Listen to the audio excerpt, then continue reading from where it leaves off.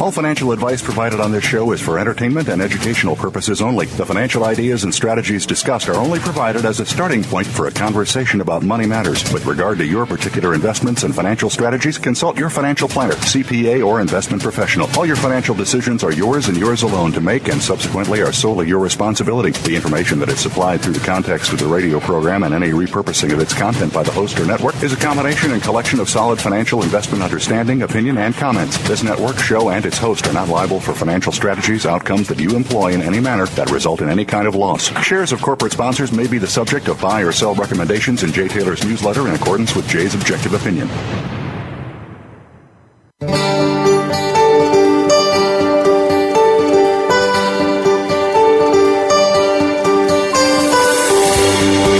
Welcome to Turning Hard Times into Good Times with your host, Jay Taylor. This hour will help investors fix issues and achieve personal gain. Now, here's your host, Jay Taylor. Welcome to Turning Hard Times into Good Times. I am your host, Jay Taylor, talking to you on January 6, 2015, for the first show of this new year, 2015. I'd like to also remind you that I'm also the author of a newsletter called Jay Taylor's Gold, Energy, and Tech Stocks, and my company, Taylor Hard Money Advisors, is in a partnership with Chen Lin, who is publishing What is Chen Buying, What is Chen Selling. And Chen's newsletter, by the way, it is time, if you're interested in signing up for Chen's letter, now is the time to do it. He does accept new subscribers, a limited number of new subscribers, up until about the middle of January. And so if you're interested in signing up for Chen's service, I would suggest that you go to miningstocks.com. You do need to put your name on a waiting list still, but there are still some available spots open for Chen's letter in the new quarter, the quarter that just begins here in January. So go to miningstocks.com to sign up for Chen Lin.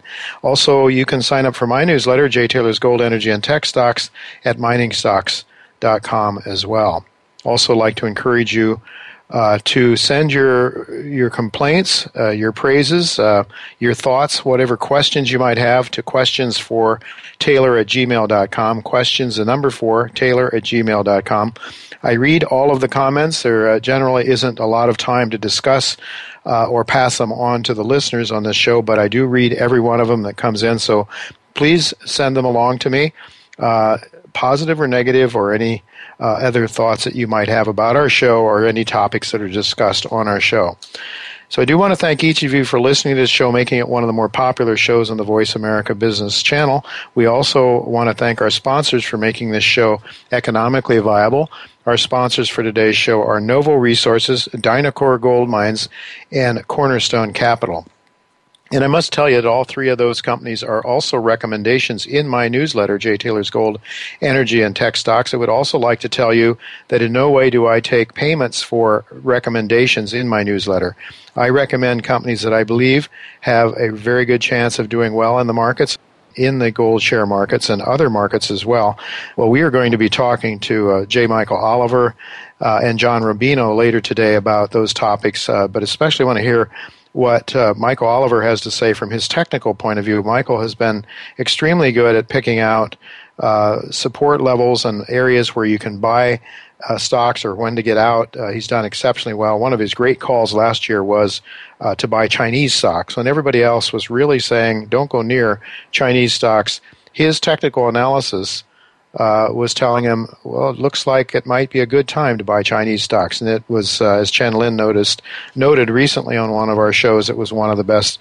It was a fabulous call. Well, Michael's made a lot of other great calls, and we want to hear what he has to say about the gold markets, the equity markets, which are in turmoil right now, the treasury markets, stronger than ever seemingly, and the junk bond markets, which are running into some trouble. All of these and many more topics we'll be talking to Michael about, and also John Rubino.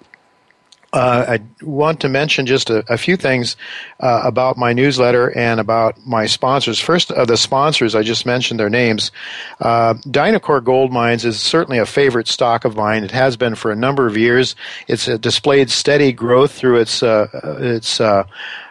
ore purchase program in Peru. has spent a lot of years there growing, developing relationships, doing great work, getting high recovery rates for its miners, and Dynacor Gold Mines has built steady profits growing every year and only has 36.4 million shares outstanding. $1.63 is where the stock is trading today. Certainly, in my view, one of the lower risk gold mining companies out there, but one that has tremendous upside potential as it starts to mine some of its own ore from a very high-grade deposit.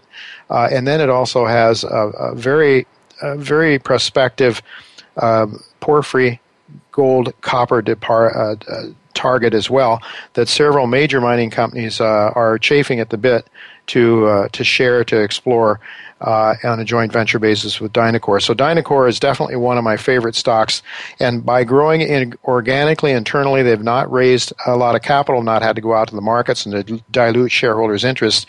So I think it's one of the better stories around. I'm actually declaring NovoGold as my top pick for 2015, and I see NovoGold, as I say that today, is actually down by about 9 cents.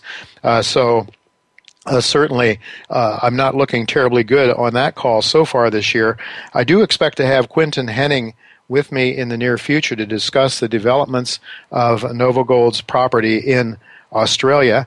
That is a company that already in the very early goings has some 424,000 ounces of free milling surface gold grading 1.47 grams per ton, open pitable deposit, free milling. I expect that those numbers will grow very dramatically by the end of this year, as the company is doing a lot of very shallow, low-cost drilling on its property in Australia.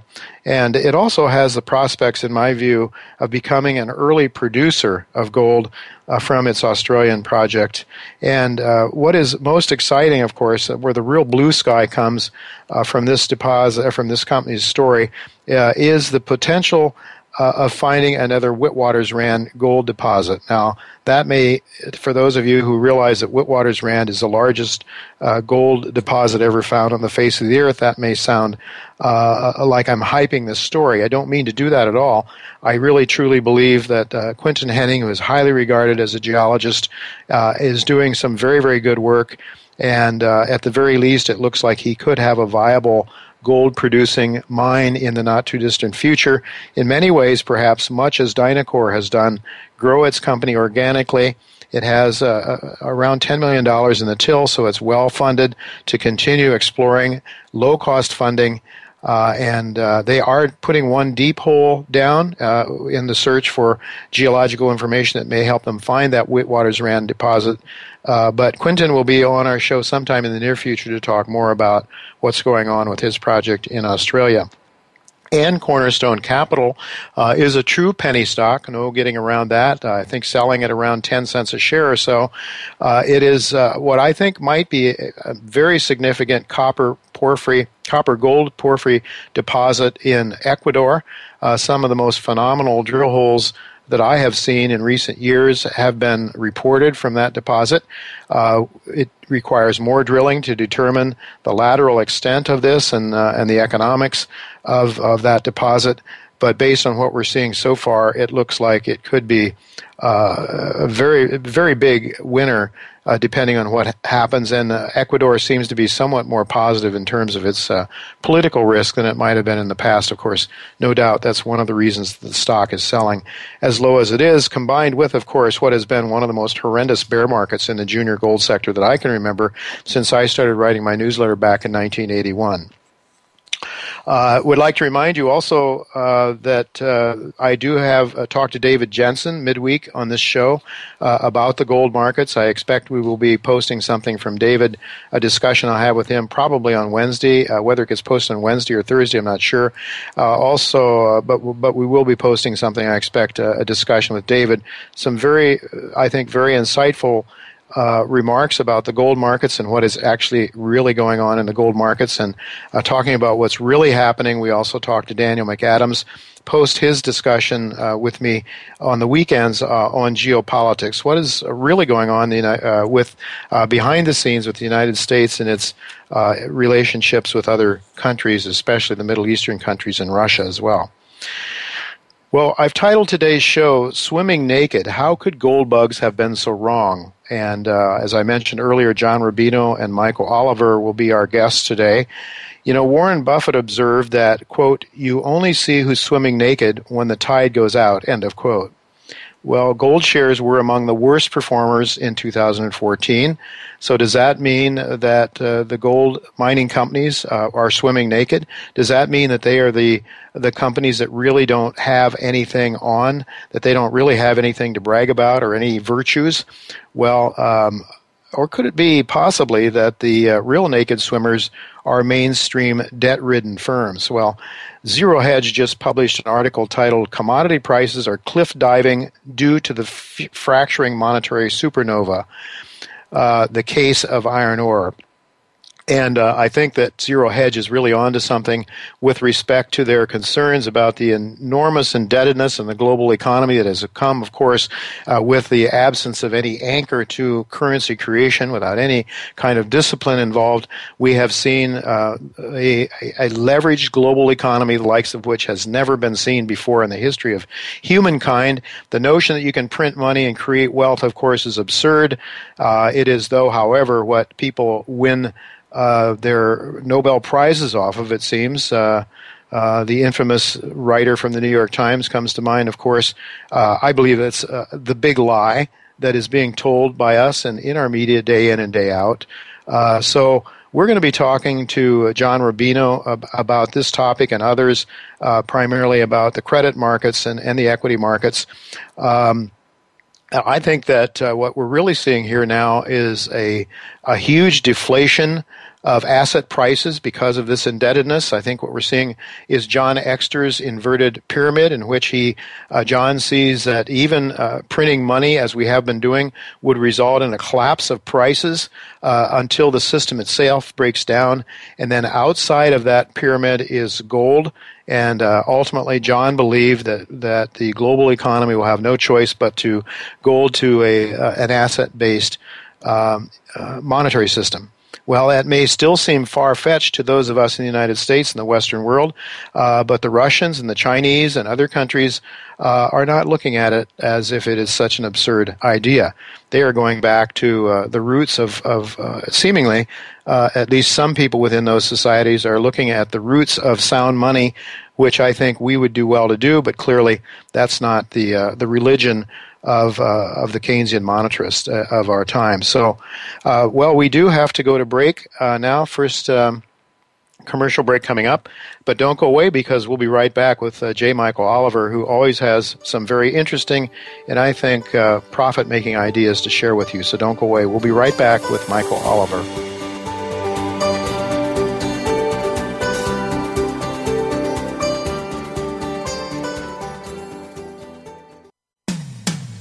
When it comes to business, you'll find the experts here. Voice America Business Network. Novo Resources Corporation, trading symbols NSRPF on the OTCQX and NVO on the Canadian Securities Exchange, is an advanced junior mining exploration company whose highly prospective assets are located in the Hamersley Basin of Western Australia. Novo's flagship asset, its Beatons Creek project, has an NI 43101 compliant resource of 420,000 ounces at a grade of 1.5 grams per ton. With $10 million in cash and strong shareholder support from Newmont Mining, Novo looks to complete a feasibility study in the first quarter of 2015. Become our friend on Facebook. Post your thoughts about our shows and network on our timeline. Visit Facebook.com/Voice America.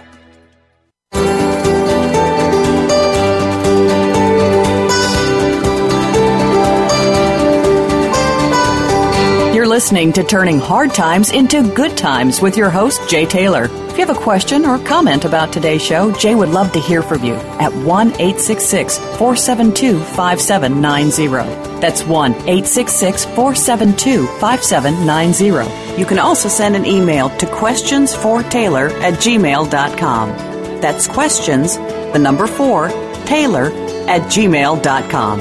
Now, back to our program. Welcome back to Turning Hard Times into Good Times. I'm your host, Jay Taylor, and I'm really pleased to have with me, backed by popular demand, J. Michael Oliver. Michael really has been around. He's been around the sun about as often as I have, so he has a lot of experience, which is, I think, very important. Young folks out there, those of you who are listening, listen to your elders, because I think Michael has a lot of very important insights, not just from experience, but because of his own expertise and his own unique way of looking at markets, which I think makes him very valuable. He has quite a background, having worked at E.F. Hutton.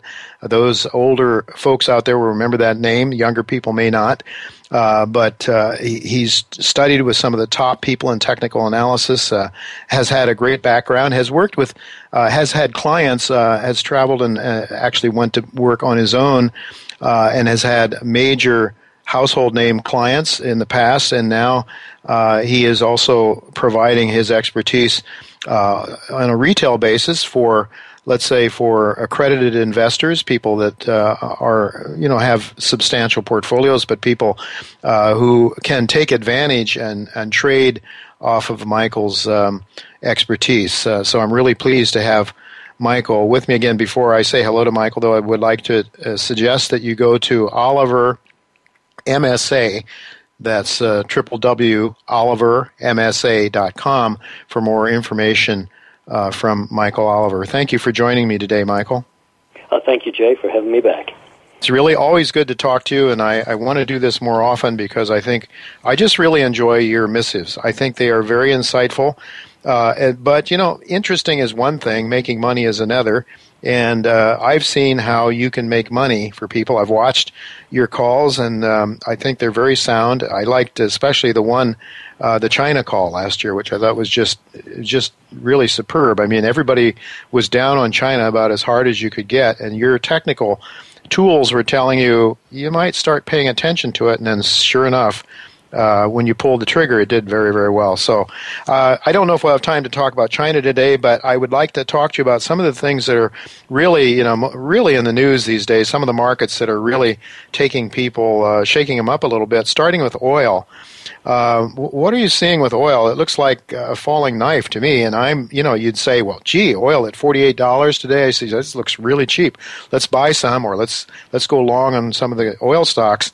And yet, we always say, don't try to catch a falling knife. What do you see about oil now, and how soon do you think we might see the knife bounce off the table and we have a chance to possibly think about buying it again? Well, I was very confident at $96 back in the summer when it came down from above 100. When it broke 96, it blew all of my momentum structures out. It said broke annual momentum, 200-week momentum, a lot of factors that I watch. Not short-term stuff, not trading stuff, but big grade technical signal. And so the collapse is sort of not surprising given that you've broken something major. And when you break something major that has been building for years, in this case these structures had been developing for 3 or 4 years under the oil market, you get a big response. I was intrigued last year and in late 2013 with a notion I threw out called contractionary event. And I was looking at gold, copper, and oil. And gold, of course, had its big contractionary event, but had a little effect on the stock market because, after all, gold, there's no big sector of gold within the S&P, for example. Mm-hmm. Copper also paid some heavy dues. It used to be $4.50 and dropped under $3. That's some dues paying. But oil hung in there. Mm-hmm. And I wondered why. And it dawned on me that the reason is, if you want to personify a market, oil is not going to break, was not going to break, until and unless the S&P was technically ready to feel the effects. And I think oil chose the time, starting this summer, especially in the last few months, where it's like a torpedo being fired at the equity market. My assumption was that it would affect the oil stocks and therefore drag the S&P down, but that really isn't what happened. What happened is the oil market affected the debt markets, the high-yield debt markets in particular, which is a trend that's been underway since January, where it's clear that investors are divesting themselves of what Bernanke wanted them to buy, namely high-yield risk-on debt. And oil has now punched a hole in that asset category, and those spreads are going crazy on the upside, meaning favoring government debt as opposed to emerging market bonds or corporate debt. And so that's a very dangerous situation for the equity market. So I think it's one step removed, but oil did the job. Mm-hmm. It infected the debt market. The debt market torpedo is now headed to the equity markets. And I think that's what we're seeing. As far as an oil bottom, I'm not clear. I'm clear on one thing. The first low will not be the low. Mm-hmm. So if you make a low in oil at 45 and next thing you know you're 55, that was not the low. I'm 90% sure that any first low will fail. It will produce a rally, a tradable rally. But I do not think the final low will occur with the first low. I think it's a process that will take at least until the second quarter of this year before you can make what might be a lasting low. I don't know that it's a lot lower than we are now. Oil has done its job, I think, and I think by simply staying in a low price zone, it has its impact now on the debt markets. In other words, you don't need to have oil continue to collapse. It's already collapsed to the levels that, if it stays here, will infect certain instruments that are based upon higher oil prices. And so that's all it really needs to do its job. But as far as buying oil, I have no interest. I might have interest in the second quarter after a first rally fails, and then we come back down. At that point, I'll start paying attention. But right now, I would not, other than on a trading basis, I would not buy oil. So you don't. So there's virtually no chance of a V-shaped recovery here for oil, in which all these other markets you talk about might be saved. For example, there's going to be some real carnage, I would think, if oil stays in these levels. With with the frackers, with the marginal producers are going to be in big trouble, and those that have borrowed up to the hilt, we could really start to see sort of a chain reaction, perhaps, is what you're talking about, and what you think is going on in the equity markets now. I think that's oil was the first torpedo, and I was mistaken as to back a year ago in my cause-effect relationship that oil would be the one that drags down the equity market because of the XLE, for example, the energy sector. It's not that. It's more complicated, and then it dawned on me earlier this year when earlier last year, when the debt spread started to move, that's where the torpedo was headed. And I think it's unavoidable now. I think it's in motion and it can't be stopped. It's in motion and it can't be stopped. So let's just ask. Let's talk about the equity markets then. Recently, I think it was December 21st, in your letter, you said, and I quote, "This sell-off had better stop very soon and very near. It needs to avoid 1940 to 1925. I don't know if I have these numbers written down right. And the bulls need to, one, halt the decline now, and two, more importantly, they need to get price back up over 2020 on the S&P and not look back again, not be at or below that price level during 2015. Well, we are. We were at 2,000 today, I noticed, a little under at one point. I don't know exactly. I'm looking at it right now. 2014, it says on the S&P at the moment. We've done the damage, in my view. So rally today, tomorrow, it doesn't matter to me anymore. The structural damage has been done. The issue now from my point of view, my MSA's perspective, is the timing and the nature of the decline. I'm pretty sure where we're going, at least as a minimum target, and it's in the 1600s on the S&P 500, which is to say about 20% off the top.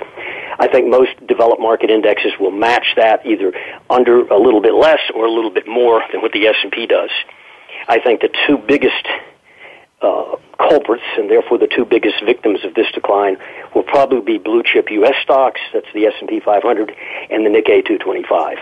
Europe, which is where most analysts focus on the economic weakness, I think Europe will actually be less weak in price terms, equity indexes, than will be the S&P. This is sort of contrarian to the economic view out there that, Europe is basically in a recession or flat, and we're not. But the technicals tell me the opposite's going to occur. Likely the S&P and the Nikkei, which are the two most, after all, if you think about it, they're the two most bloated blue chip indexes in the developed world, bloated by monetary policy. The JGB has done a Fed on us. In fact, they invented it. They invented the QE, and they have done a heck of a job of driving the Nikkei up. And I think that when the rubber band snaps, therefore the Nikkei and the S&P will give up more on a percent basis more rapidly than will Europe, which really, for instance, most of the European indexes were loitering either side of the 2011 highs. Yeah. That would be like S&P right now at 1,300 and something. Yeah. So I think it's a price issue there, that they have not been egregiously bid up, and we have. Okay, Michael, what do you think then about the euro? What's your forecast for the euro? The euro, I'm looking for the dollar. I turned bullish on in 2012 in the upper 70s dollar index. It's now got up to 91, and most of that was in the last 6 months. But I think the dollar is due for a corrective, congestive pullback. And I'm not looking for anything horrendous. We might be topping the dollar here, but it's not going to be a situation where you top and go down seriously. It will be a process that will extend out a couple of quarters. But the first phase of that is I think the dollar stands a good chance of stalling. Now, that would involve the dollar index, of course, is 57% the euro. So that's the heaviest weighted currency there. The yen is the second. I'm quite positive on the yen right now for a trade and possibly something even larger. And people might scratch their head and say, how can you have that view when they print so many yen, et cetera, et cetera? All I can say is when you measure currencies, you're always measuring relative, pardon the word, junk. Okay, so a currency can go up and not necessarily be solid. But the yen looks like it's overdue for a very strong rally. The euro, I think, I can't get very positive on it even on an intermediate basis, but I could say that I think that what I see in the dollar suggests that the euro could get some respite, some fumbling rally, some wasting time where it's not going down sharply, and therefore give the dollar its chance to pull back. And during that time, I think the yen is the place to look, and that is a very disruptive currency if it rallies, by the way. Yeah. You mean in terms of the global markets? Yeah. Yes, absolutely. Yeah, well, that'd be fascinating too. I mean, not unnerving perhaps too, but in any event, the dollar. You mentioned the dollar. I noticed that you like to look at pairs. You like to look at spreads, and one very interesting spread that you've talked a lot about is U.S. Treasuries to high yield bonds, TLT to HYG, for example, two ETFs that you use, and I've actually decided to use that in my newsletter portfolio. I'm using TLT and another junk bond ETF. But do you think that's a good trade going forward at this point in time yet? I think it's going to go up. I think the TLT will continue to outperform the high yield. In other words, you'll continue to have money move out of the high yield assets and into TLT, into government debt. So it's not like money is fleeing the debt markets. It's not. It's just moving from one side to the other.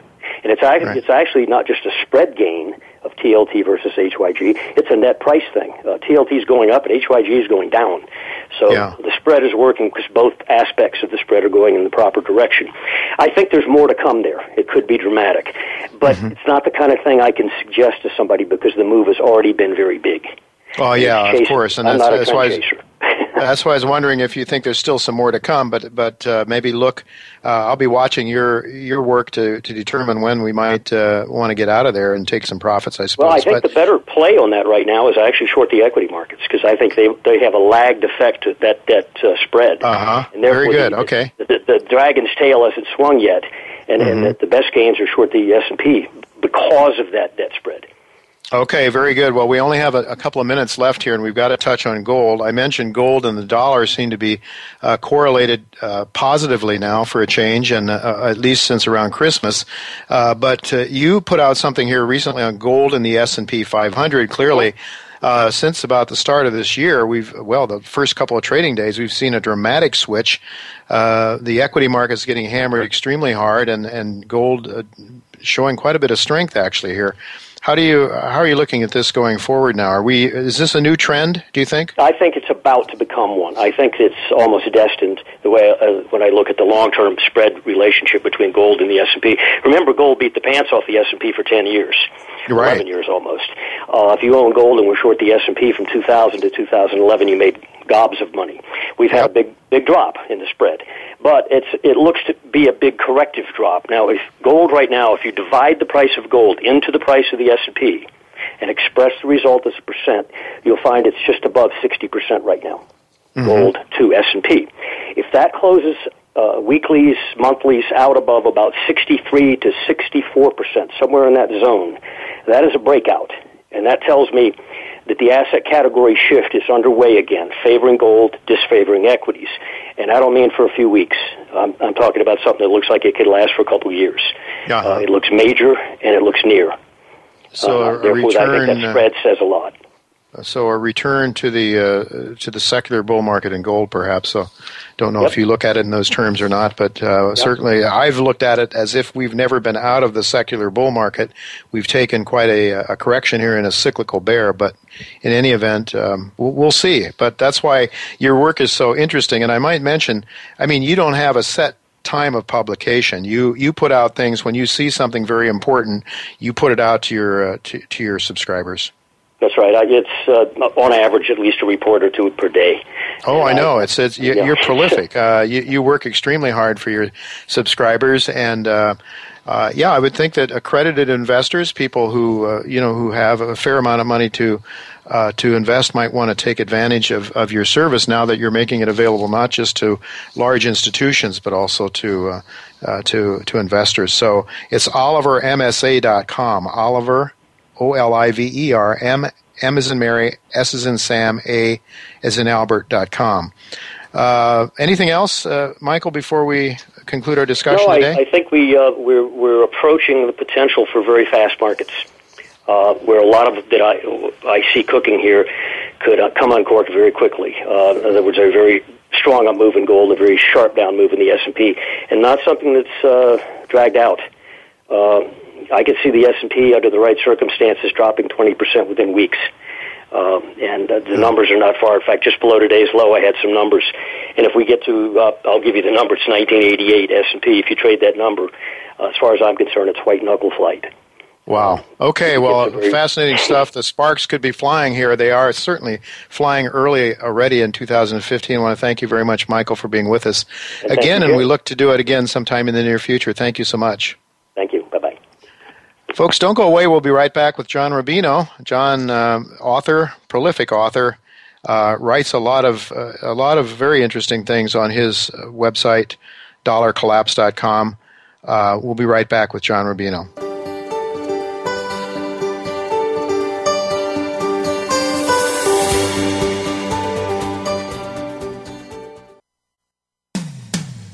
When it comes to business, you'll find the experts here.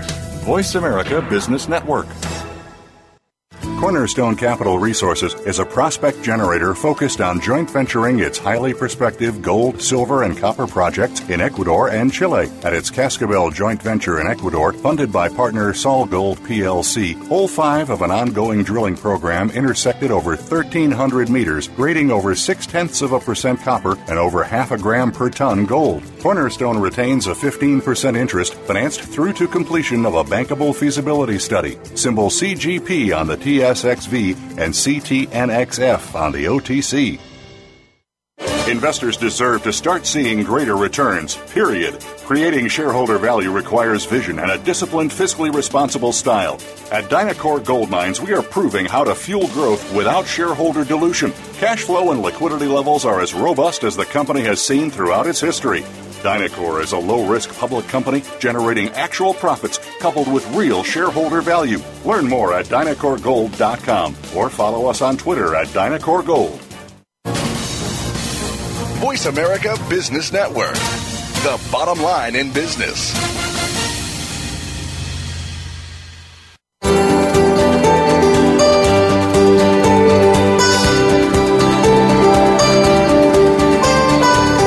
You're listening to Turning Hard Times into Good Times with your host, Jay Taylor. If you have a question or comment about today's show, Jay would love to hear from you at 1-866-472-5790. That's 1-866-472-5790. You can also send an email to questionsfortaylor@gmail.com. That's questions, the number 4, Taylor@gmail.com. Now, back to our program. Welcome back to Turning Hard Times to Good Times. I'm your host, Jay Taylor, and I'm really pleased to have with me once again John Rubino, who really doesn't need much of an introduction to most of you, I think, probably know John. He has co-authored a couple of books with James Turk, who's also been on this show a number of times, The Collapse of the Dollar and How to Profit from It, and then more recently, The Money Bubble, What to Do Before It Pops. And you can avail yourself to, or at least gain access to purchasing those books at dollarcollapse.com, and also catch up with a lot of the things that John writes on a regular basis at dollarcollapse.com. Also a lot of other very interesting articles posted at that site. So I would suggest that those of you listening may certainly want to check out John's website. Welcome, John. It's good to have you with me again. Good to be back, Jay. You know, it's a really interesting title of a missive you wrote a few days ago. And it was titled, well, it was a quote. It was titled based on a quote from Warren Buffett, in which Warren Buffett said, "You only see who's swimming naked when the tide goes out." And what Buffett was referring to then, of course, was the financial markets. When the markets decline, you start to realize those quality companies as opposed to those that are essentially naked, so to speak. You said that you believe the problems that we're having now, this enormous amount of liquidity, of leverage and debt that we have now, has its roots in the 1980s when we got too lazy and borrowed too much money. Could you explain? Sure. Well, actually, you could go back to the 1970s when we took the dollar off the last vestiges of the gold standard, and call that the roots of our troubles. But statistically, it was in the 1980s that we really started living beyond our means, and that is a normal thing for a rich society that has seen mostly good times for a while, that we just get lazy, Human nature is such that if you've been winning the Super Bowl year after year, you tend not to win it in the following year because you get lazy, you don't work as hard as you used to. And that was America beginning in the 1980s. We started borrowing huge amounts of money, and then that led the federal government to have to print huge numbers of dollars in order to finance our increasing debts. And so the basic fundamental tenet that underlies, I think, Austrian economics and any kind of common sense when you're looking at an economy is that easy money leads to malinvestment. In other words, if people are willing to give you money for basically anything you want to do, you'll do a lot of stupid stuff. Mm-hmm. And so that's really been true for the U.S. since the 1980s. And by virtue of the U.S. being the most powerful economy in the world, it's been true of the rest of the world too. Basically, we were willing to buy anything from the rest of the world with borrowed money. And that led China, who was the main producer of, basically cheap junk back in the day, to embark on an infrastructure spending binge that is epic. We've never seen anything like this, what China did in the last 20 years. And in the process, they bid up the prices of raw materials around the world. And so easy money beginning in the U.S. basically flowed around the world and caused people to build overcapacity in iron ore and copper and shale oil recently in the U.S. and the big container ships that were necessary to move all this stuff around the world. All of that got grossly overbuilt. And so now we're seeing the U.S. run out of borrowing capacity and China run out of borrowing capacity, and everybody's kind of trying to pull back. The amount of debt we can take on to do things like build new roads and bridges and airports, and in China's case, entire cities, is there's less of it than there used to be. And so the price of all of this stuff is going down. And so now, in effect, the tide is going out. The tide of easy money has gone out. And we're seeing a lot of really ugly naked bodies on the beach. And, among them, the one that's most in the news right now is the U.S. shale oil sector. Mm-hmm. That was the big bubble in the U.S. that replaced basically the mortgage bubble of the previous decade, where, if you had an option on some land in one of the Dakotas, for instance, you could borrow as much money as you wanted to and stick oil wells there, or oil rigs there. And people would lend you as much as it took. And so that's what happened. You had this huge boom, mostly financed by junk bonds. And now about 170 billion energy-related junk bonds are outstanding, and a lot of them are going to go bust in the next year if oil prices stay at the current price, which it looks like they're still falling today. So they could be a lot lower a few months from now than they are today. Yeah, and we saw $48 oil earlier today, WTI, and and that's down from 100 and some.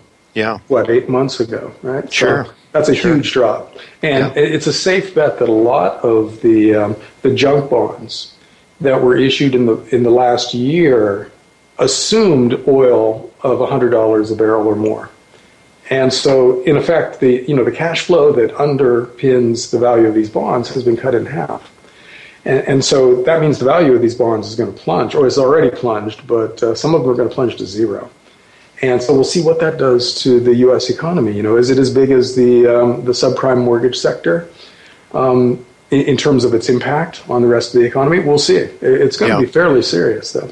And then I wonder, John, to what extent the money-centered banks, the too big to fail banks, are stuck in these bad loans. They're always stuck in everything that blows up. Going back to the Asian contagion in the 1990s and continuing through long-term capital management and Mexico and Russia's default. All of that. Right. The big banks were at the center of everything. So it's a safe bet that they are front and center for the shale oil bust as well. So they're among those ugly bodies out there, stranded out there in the dry ocean. Probably. Basin. We haven't seen that come out yet, but it's a safe bet that if the shale oil junk bond sector tanks, that a lot of big banks will have some serious write-offs in the next few years. That's kind of a given because these guys are so central to all the stupidity that happens in the global economy.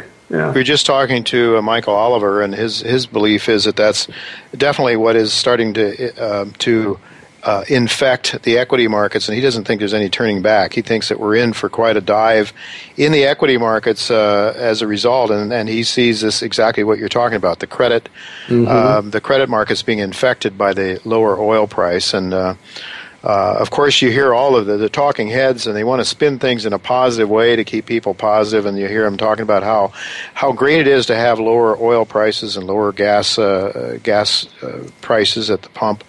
Well, we'll see. I mean, maybe it is good for average Americans for a change in a way, but not so good for Wall Street. Well, you could make the case that it's poetic justice. This is really a huge tax cut for working people in terms of percent of their income. If you're driving back and forth to work and you're making minimum wage, you just got a tax cut that added probably a couple of bucks an hour to your wages. That's a very big deal. But it's horrendous for the banks and the oil companies and the pension funds and the hedge funds that are overexposed to shale oil. So the question is, from a societal standpoint, it's not clear which one of those things is more important. But from a financial market standpoint, it's pretty clear the junk bonds are more important because that's instant instability. And then, of course, you talk about poetic justice. Yes, I hear what you're saying, but in the end, what happens when the banks go down? They just load more debt on the taxpayer and on the average people. So we have to talk about Citigroup and its role in the most recent banking law when we get a chance today. But absolutely. When this blows up, see, that's why I'm not so sure that the stock market, I mean, it sure feels like the beginning of a very nasty bear market, but at the same time, we've got the world's central banks and the world's governments all intervening in equity markets surreptitiously. Mm-hmm. So there's no technical reason why the U.S. can't print $1 trillion and throw it at the S&P 500 and send this thing right back up. So, these aren't markets anymore. They're just varying levels of manipulation. And so, in normal times, the oil price tanking like this and taking the energy sector down with it would give you a 15-20% stock market correction with almost automatically. And now, if it leads the governments of the world to overreact and buy too many equities, to keep things even, maybe we see a huge bull market come out of this, because you just can't know anymore, because it all depends on the decisions made by individuals behind closed doors who have unlimited power. Mm-hmm. And history shows that the more power somebody has, the dumber that they get, generally speaking. Yeah, they can just use their brute force to get their way, and they don't have to be smart about about nature's markets any longer. They have replaced the god of the markets, or the natural law in essence, and have decided that they are smarter than markets and they know better. Mm-hmm. So that's the philosophy that seems to be governing America right now, increasingly so. But I'd like to get back to this notion of China and the key role. So what we did, easy monetary policies, which Mr. Greenspan and then Mr. Bernanke imposed, easy credit for average people. They could buy flat-screen televisions and whatever else was made in China. Almost everything in those days, and still to a great extent, is the consumers are buying is made in China.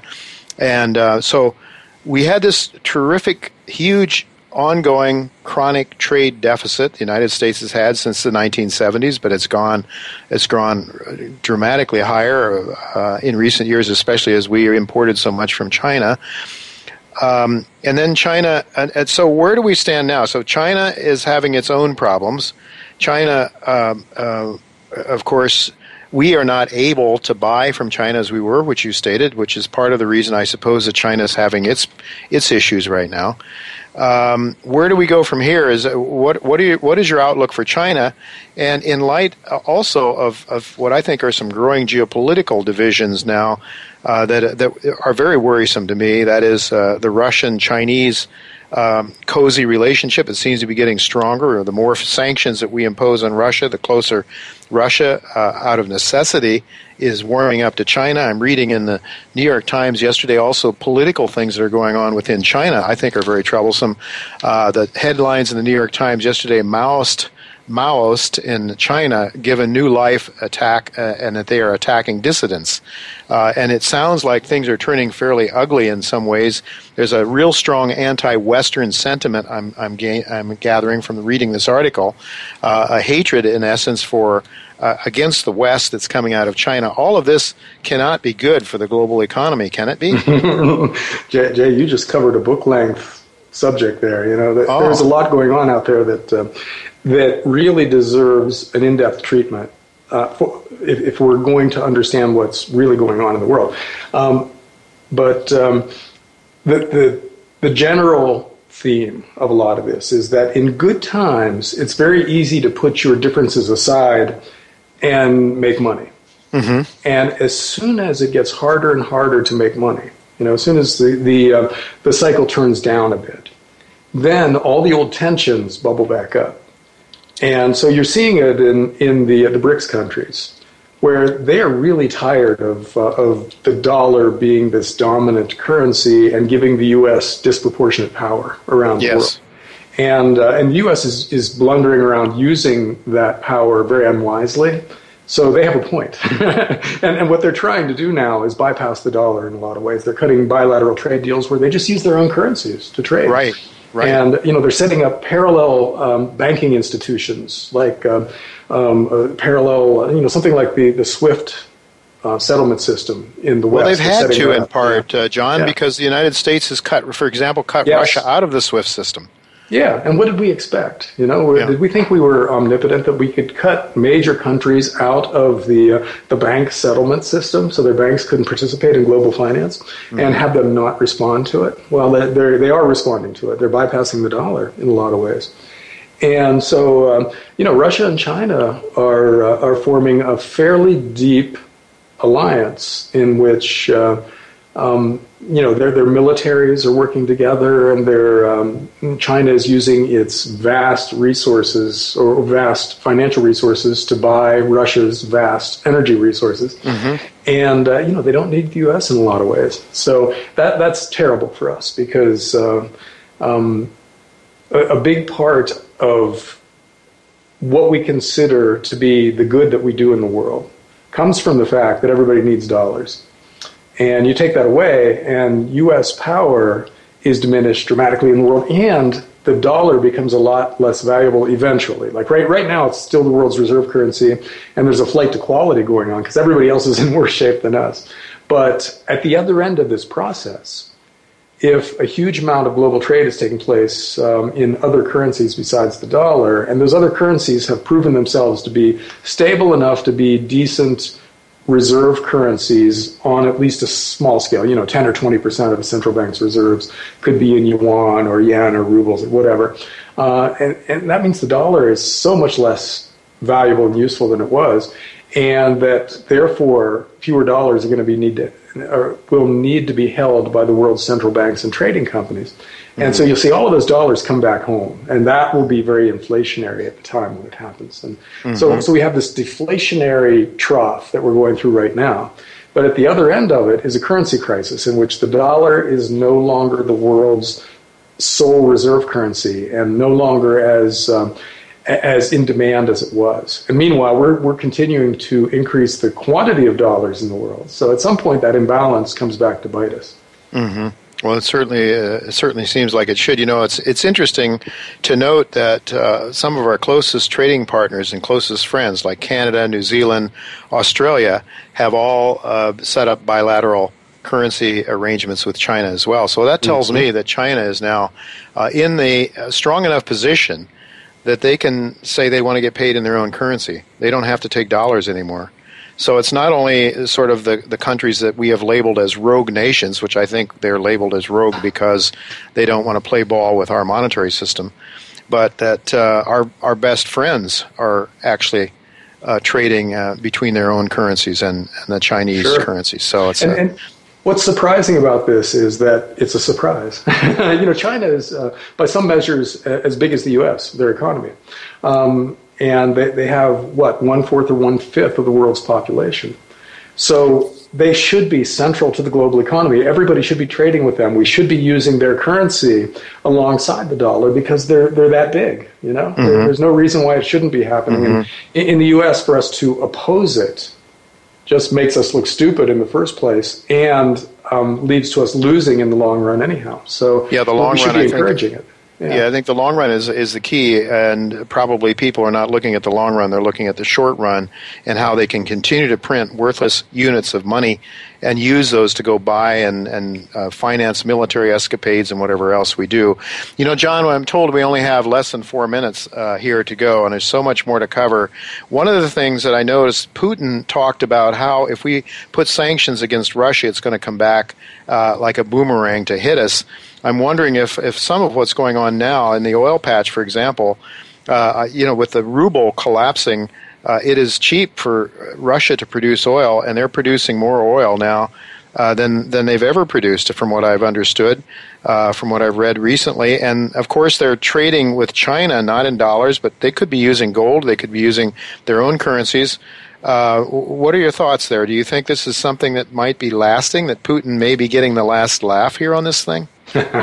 This is such a fascinating chess match, because if you go back a couple of years, or even 1 year, the consensus in the world of global politics was that Putin was this ruthless, brilliant tactician, and the leaders in the West were pygmies by comparison. He wasn't a great guy, but he was much smarter and tougher than our guys. That was the consensus. So it shouldn't be a surprise that the U.S. and the rest of the West lashed out at him. They wanted to bring him down a couple of pegs, and they used oil as the mechanism to do that. And I don't think we thought it through completely, because we are now, because we've had such an energy boom in the last few years, we're producing a huge amount of oil. And that means we are hurt as well by falling oil prices, and we got all these junk bonds and yada yada, the stuff we talked about before. So it's already coming back to bite us. And if Russia gets through this, and in the process cuts all these other deals with other countries and comes out at the other end stronger, then Putin is going to be that much more impressive from the point of view of real politics around the world. So he will have won. And right now the jury is still out, because Russia is kind of in turmoil. But there's no reason why they can't survive it. They have they've been running trade surpluses for a long time, so they have a lot of foreign exchange reserves. They've been loading up on gold for the last couple of years, and that gold is up dramatically in ruble terms. So that was a really good investment for them. They bought gold, And now it's up, 60 or 70% in domestic terms in just the last few months. Indeed, So they preserve their purchasing power that way, just as we need to do as individuals. John, 1 minute left, so unfortunately we're out of time. Just what do you think we're going to see now with the stock market coming under pressure? I don't know where it's trading now. If it's down 126 today on the Dow, do you think Ms. Yellen is going to actually start reversing her tapering strategy here? Well, see, that's the question. What level on the Dow causes us to panic again? Yeah. I'm going to run a contest on dollarcollapse.com pretty soon where you get an autographed book. If you pick the level of the Dow at which the U.S. government panics and reverses tapering and goes back. Oh, what a great sport. What a great sport, John. So dollarcollapse.com, folks. Go there. Yeah. Participate in that little contest when John makes it available. But go there to read what John has to say on a very regular basis, as well as all the other commentary that's there. John, we are out of time. I'm sorry. So much more to talk to you about. We'll look to do it again sometime in the near future. Great. Thanks, Jay. Thank you very much, John. Well, next week, folks, I'm going to be talking to the CEO of one of my favorite mining companies. It's Robert Giustra of Columbus Gold. That's a company with a 50% stake in a very major gold deposit being developed now by a major mining company in South America. And also, I'm going to be talking to my other main guest is going to be I've lost track of it. Chuck Butler from Energold is going to be, from Enerbank is going to be with me. And I look forward to talking to Chuck about his views on the markets and currencies, especially in gold, too, which I know he'll have some great insights to talk to us about. I want to thank Tacey Trump, my producer, and Matt Widener, my engineer, for making the show logistically possible. Thanks to each of you for listening. Until next week, goodbye, and God's blessings to you.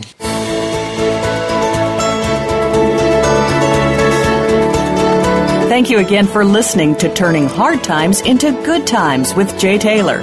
Please join us again next Tuesday at noon Pacific Time, 3 p.m. Eastern Time on the Voice America Business Channel.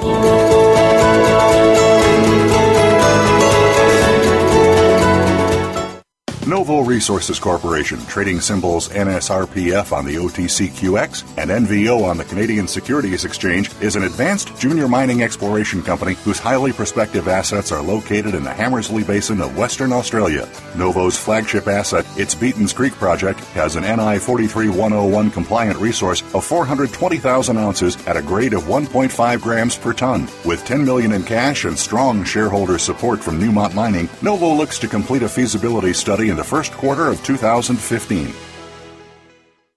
Investors deserve to start seeing greater returns, period. Creating shareholder value requires vision and a disciplined, fiscally responsible style.